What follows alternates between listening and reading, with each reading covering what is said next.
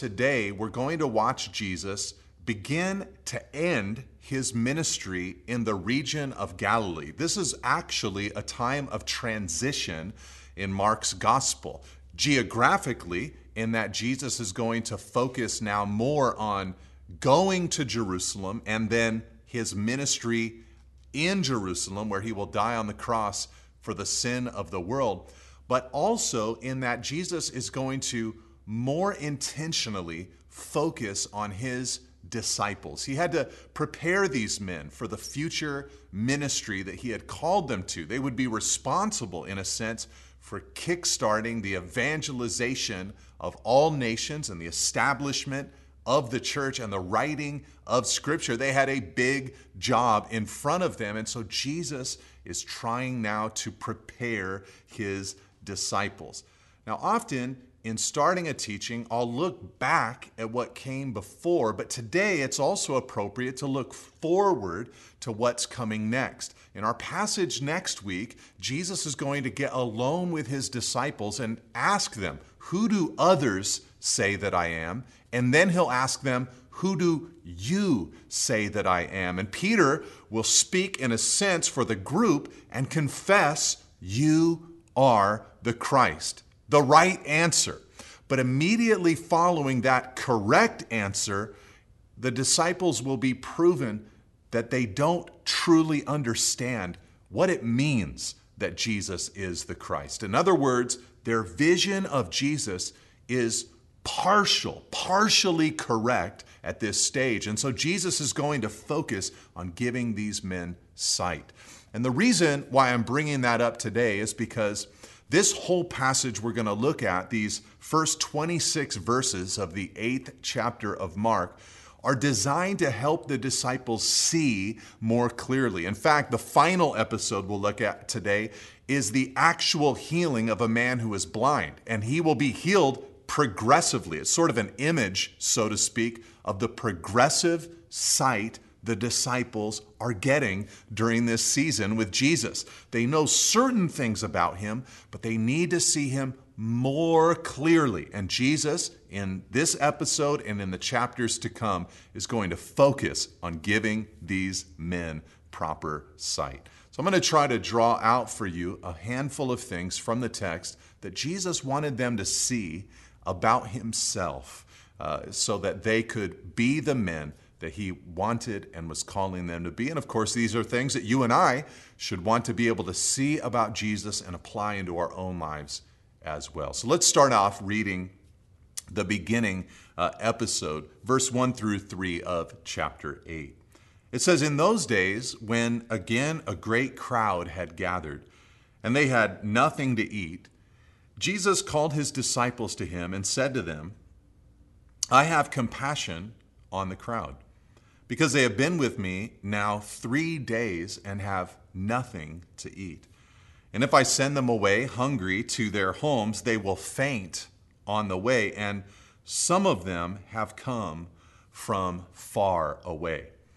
Now, what Jesus is about to do is feed this massive group of people. And if this episode is sounding a little familiar to you, it's because in Mark chapter 6, we already saw Jesus feed miraculously a crowd of 5,000 people. Here, Jesus is going to feed 4,000 people. And there are a lot of similarities between this feeding and the previous feeding in Mark chapter 6. Both of them happened at a deserted setting. Both of them were precipitated or kickstarted by Jesus' compassion on the crowd.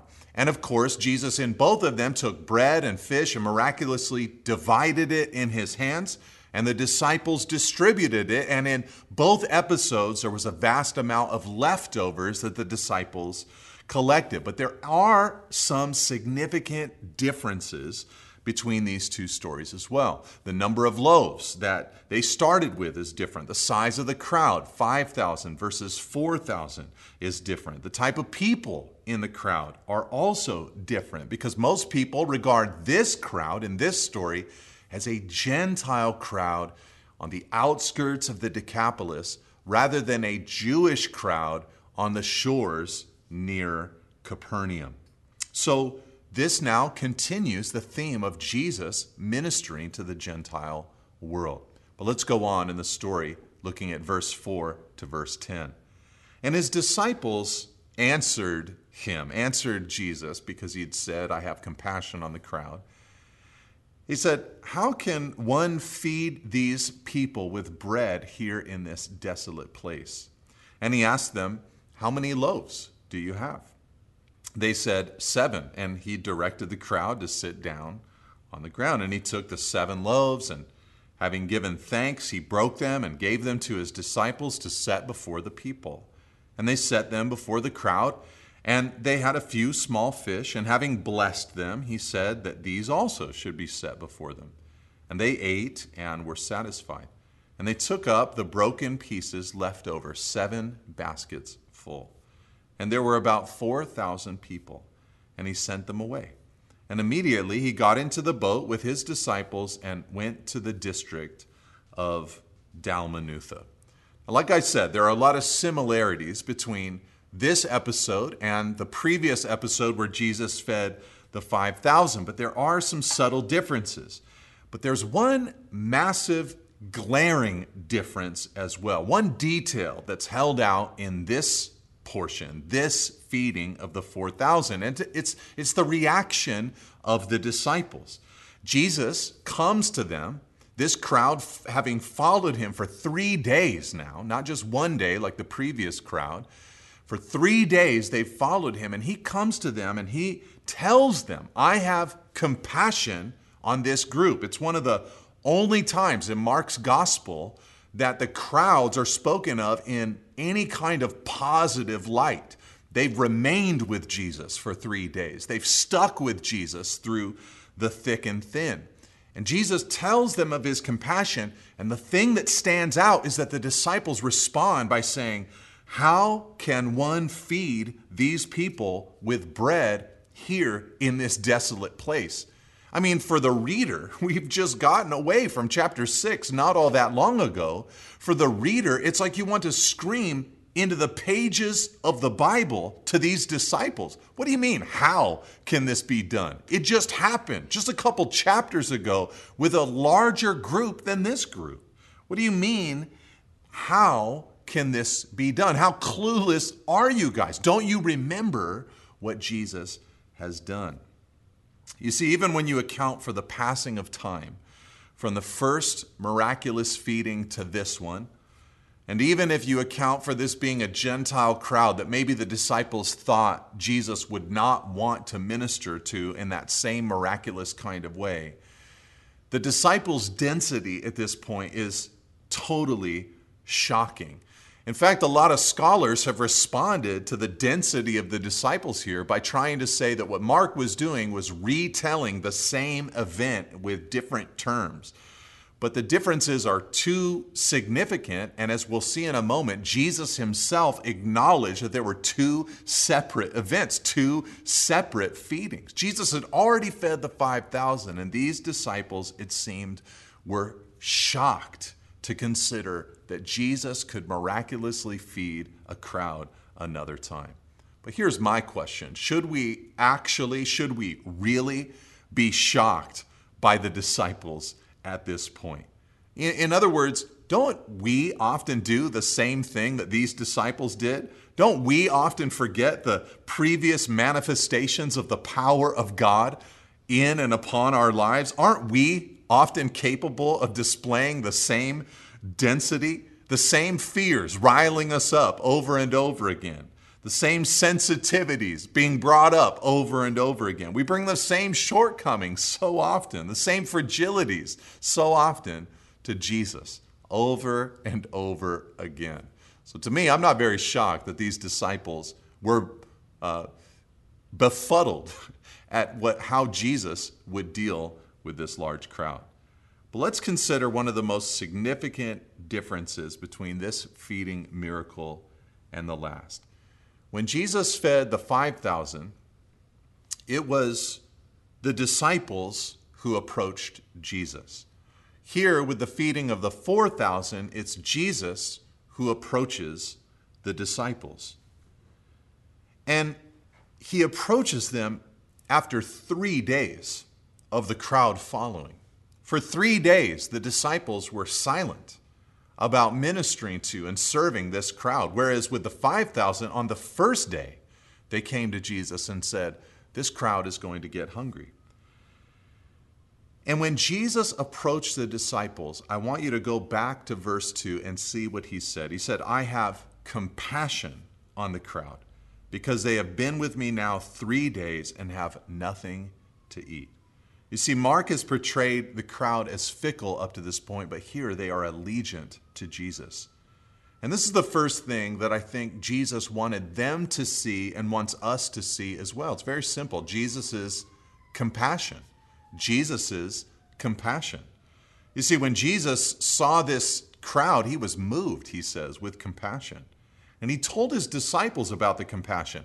And the interesting thing is that after he told them about his compassion, he really didn't give them any instructions.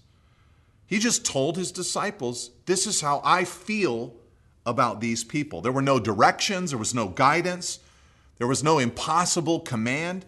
Instead, all Jesus gave them at this point was a little glimpse into his heart. You see, I think Jesus wanted his disciples by this point to be shaped by his compassion.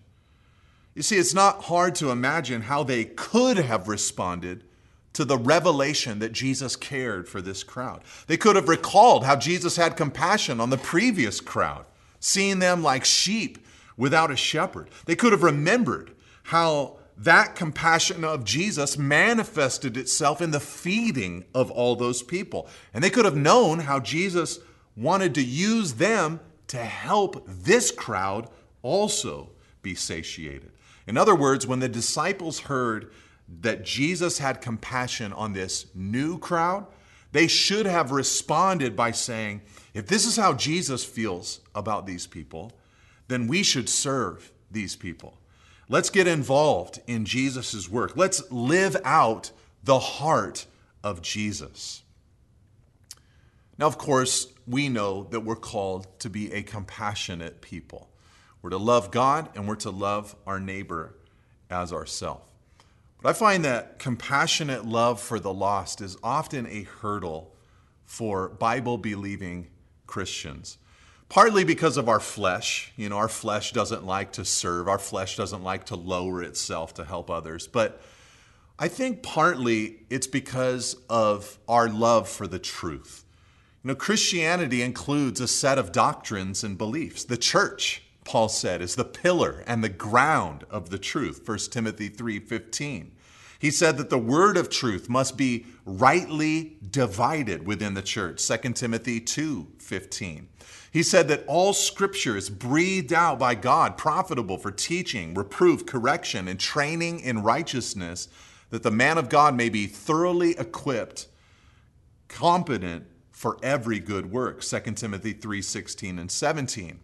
And he also said that the last days will be filled with deceptive teachings. And because of this, we are often, quite understandably, concerned about any slippage from the truth.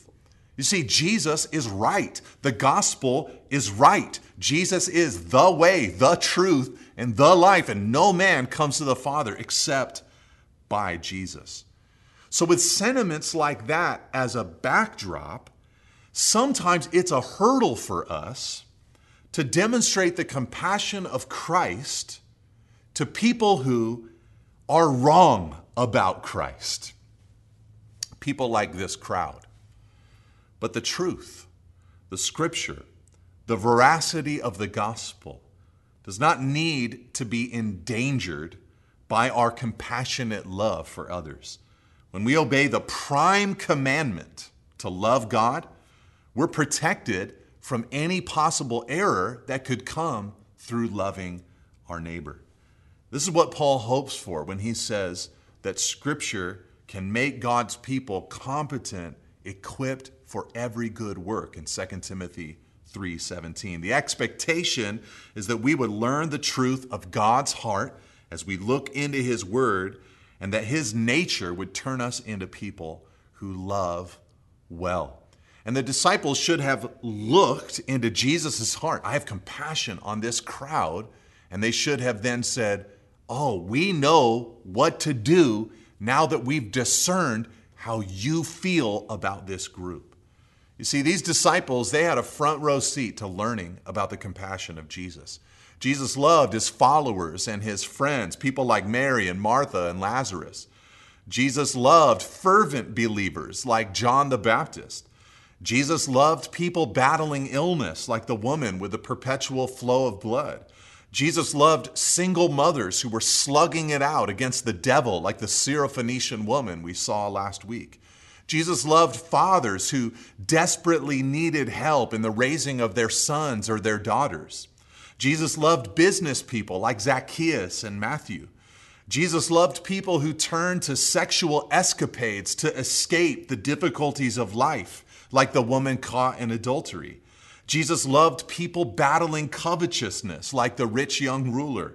Jesus loved skeptics, men like his own brothers. Jesus loved thieves, like the men on the cross.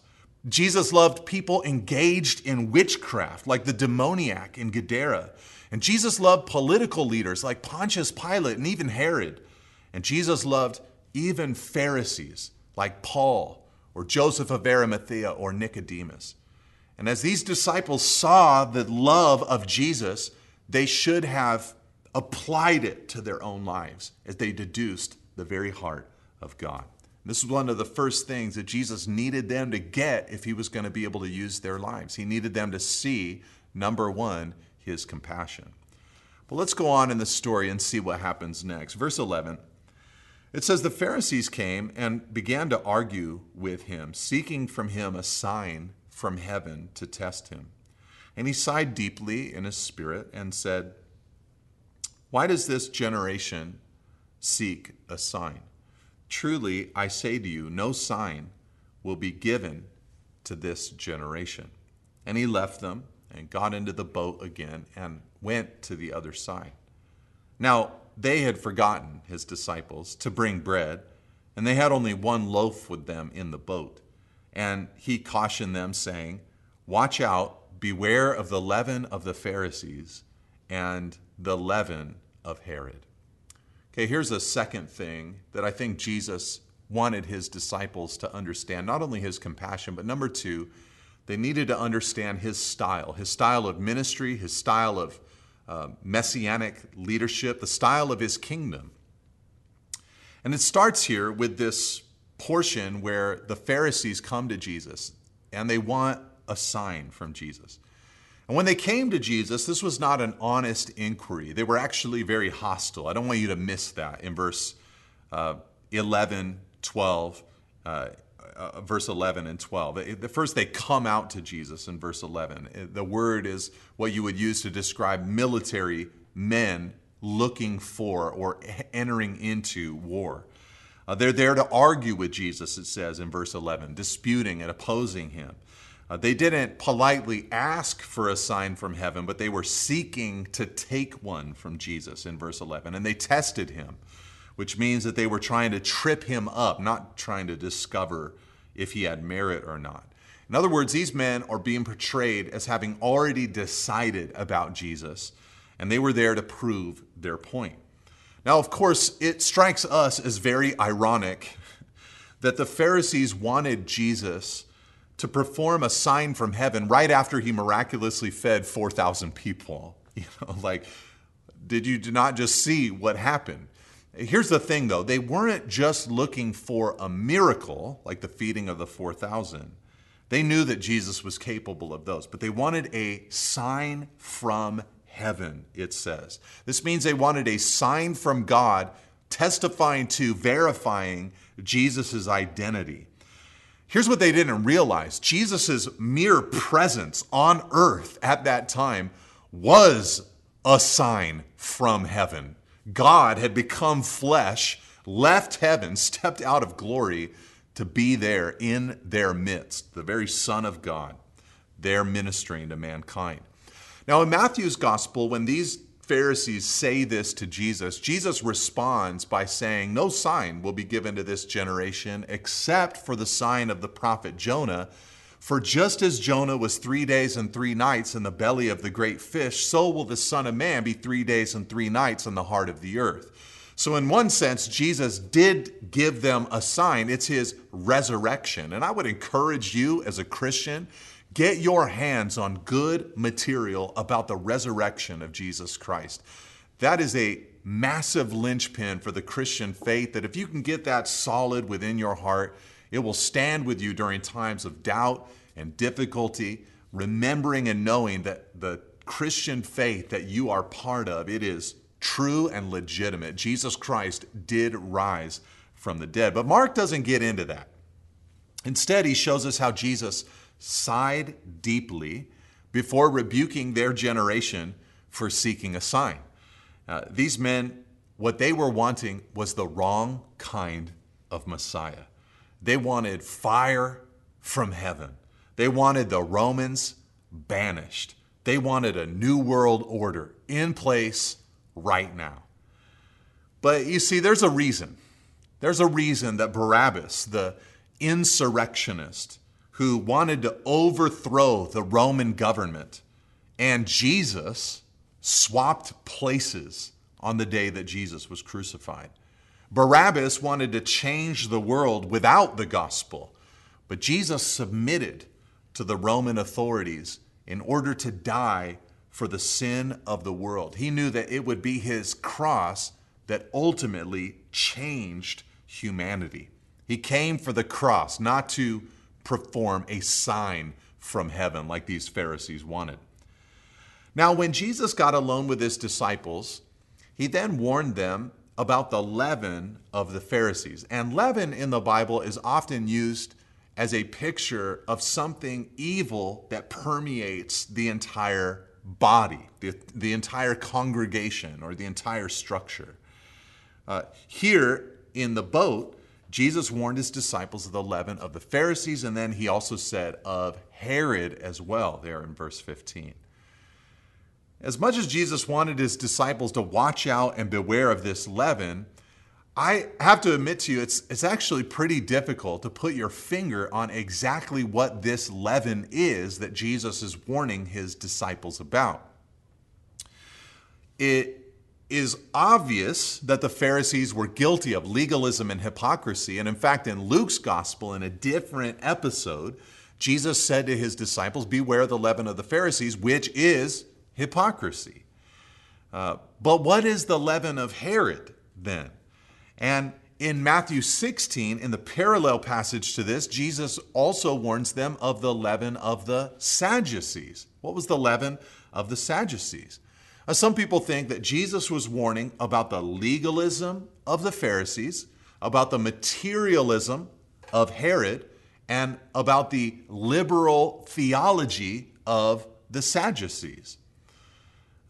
But perhaps all of these questions are answered for us when we consider where each camp converged when it came to Jesus. How were they similar? Sadducees, the Herodians, or Herod himself, and the Pharisees? Well, here's the thing. None of them believed. None of them believed in Jesus. None of them placed their faith in Jesus as the Christ. Disbelief for them was like a little leaven that just began to permeate and grow within them. Slowly, their hearts were hardened, and now it seems almost impossible for them to turn and believe in Jesus. Even after he fed 4,000 people out in the wilderness with his bare hands, they could not believe, and they still looked for a sign. You see, the disciples, they needed to be shaped by Jesus. They needed to learn what kind of Messiah Jesus is and was. They needed to keep watch out for this insidious version of unbelief that would keep them on the outside of the kingdom and on the outside of God's program. And this is often a problem today when a person looks at Jesus with expectations that are unbiblical, that aren't right, that are inaccurate. When you see Jesus in those inaccurate ways or have expectations of him that his word does not back up, well, you become disillusioned with him, and eventually you do not believe in him. That's why it's so important to know his word, to know his promises, to know what he has said he'd be about, so that you can know Jesus's style.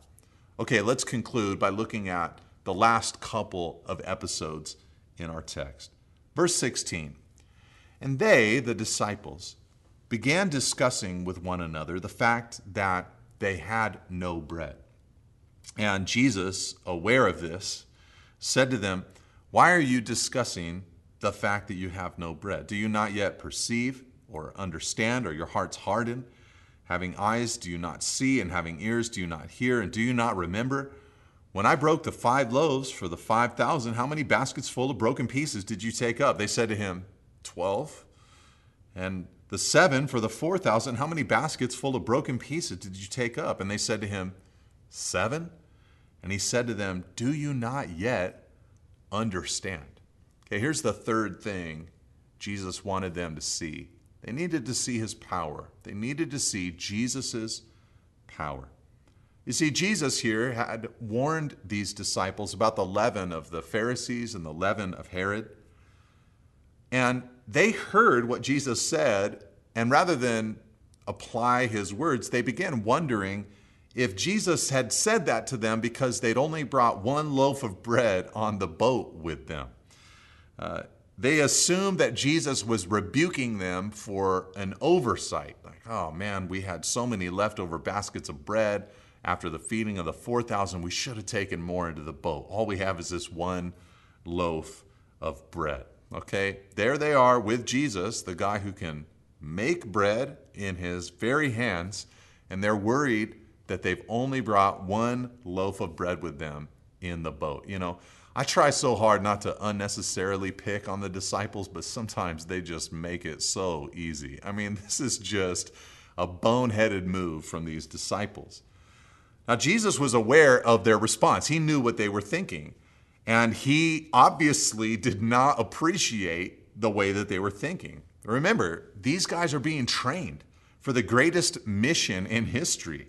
Their future work was all important. You could say, in one sense, that our very lives before God were, in a sense, dependent upon their allegiance and obedience to and faithfulness to the mission in those early years. Because the Spirit broke out through them, the gospel then spread down through the generations, eventually to our lives today. And Jesus needed these guys to get it. He needed them to grow. He needed them to learn. The cross was coming. It was only a matter of time. So Jesus, hearing them talk amongst themselves and say, oh, he's talking to us like this because we only brought 1 loaf of bread, he just barrages them with introspective questions. He said, finally, at the end of all these questions, do you not yet understand? You see, the feeding of the 5 or the 4,000, it just hadn't come home for the disciples. Jesus' work had not saturated their minds. They were still unchanged. They still didn't understand. And on top of his miraculous feedings, there they were currently in the boat with Jesus. I don't know if you remember this, but Jesus has done some amazing things, miraculous things, while they've been in that very boat. And there they are, with the bread maker, with the miracle worker, the one who calms the wind and the waves and walks on the water, the one in that boat with them. And there they are saying to themselves, it's because we didn't bring enough bread. You see, Jesus' past performance should have stimulated their current faith. This is always how God wants to work with his people, by the way. Remember when God delivered the people of Israel from their slavery in Egypt? All of the plagues, the power of God, the strength of God, it was designed to help them grow in confidence that God would give them victory in the future. They should have been able to look at God's past performance and have been built up in confidence for the future thing he was going to do. But when they sent the 12 spies into the promised land to check it out, and 10 of them came back and said, we can't defeat these giants in the land. It was a lack of applying what God had done in the past to their current situation. You see, we would all benefit from setting our minds on God's past care for us. Look, think of it, you guys. Sorrow has come into your life at so many different junctures, and yet here you are, you're still standing. Financial pressures have done their worst to try to disrupt your life, and you've gotten through. Sickness has come into your body, and you have endured. And temptations have assailed you, and still, in the midst of all of it, you're a recipient of God's grace. He keeps walking with you. See, Jesus' faithfulness in the past should help us endure even the current season that we're going through as a people. You know, obviously, as we look at our world, this has been a disorienting time that we've lived in and are currently living through. You know, months of sheltering in place, social upheaval, pressures have mounted. The world is in turmoil. And it's hard for believers at times to discern between the lies and the truth. And fears so often overwhelm us. But what we have to do is recall the past faithfulness of God, even if we just have to go all the way back to the cross almost 2,000 years ago. His past performance should strengthen us for today. Listen, living in fear, it's no way to live. We have to be confident in the Lord, wise as serpents, gentle as doves, but bold as lions, believing in the Lord and trusting in Him. At some point, you have to realize that He's been there for you before and will be there for you no matter what you endure today. Okay, let's end with the very last little episode, verse 22. And they came to Bethsaida, and some people brought to him a blind man and begged him to touch him. And he took the blind man by the hand and led him out of the village. And when he had spit on his eyes and laid his hands on him, he asked him, "Do you see anything?" And he looked up and said, "I see people, but they look like trees walking." Then Jesus laid his hands on his eyes again, and he opened his eyes. His sight was restored, and he saw everything clearly. And he sent him to his home, saying, "Do not even enter the village." Okay, this is another one of those interesting healings from Jesus. We saw the one that he performed last week for the deaf man, speaking sign language, so to speak, to him. This is another interesting healing from Jesus. Another one also where he includes spittle in the process of delivering this man, which, like I mentioned last week, some ancient cultures believed had medicinal value, especially if it came from a holy or a powerful person. So Jesus takes this guy aside privately and he heals him. But the significant detail that I wanted to point out to you is the progressive nature of this particular healing. This is the only healing that Jesus performed that we know of in the Gospels that occurred in stages. The first stage, his healing was enough that his vision was blurry, and he said, "I see men like trees walking," an indication that he'd not been blind his whole life. He knew what trees looked like. And he just says, I can kind of see, I can tell that they're people, but they look blurry like trees, moving around. Secondly, though, the second stage, after Jesus laid his hands on him again, he saw everything clearly. Now, like I said at the beginning of this teaching, everything in this passage and everything in this particular miracle has an emphasis on the giving of sight. In fact, in this brief little miracle, there are 8 different Greek words that communicate vision that Mark uses. It's all about seeing. It's all about seeing. And as I said earlier, I think Mark's placing of this miracle right in this spot was intentional. In our next study, the disciples are going to confess Jesus as the Christ, but they will also make mistakes about how they understood Jesus' mission. Peter will infamously rebuke Jesus even for saying that he's going to suffer and go to the cross. It's like Jesus' disciples see Jesus partly, but Jesus is working hard to give them full vision so that they can see him correctly. And my prayer is that we would be a people who stay in the Word, who stay in prayer, and who stay in fellowship, and keep on learning about the heart of God, the heart of Jesus, the attributes of God, the Word of God, so that we could see Jesus more correctly than ever before. May we see his compassion. May we see his style of ministry. And may we see his power more clearly than ever before.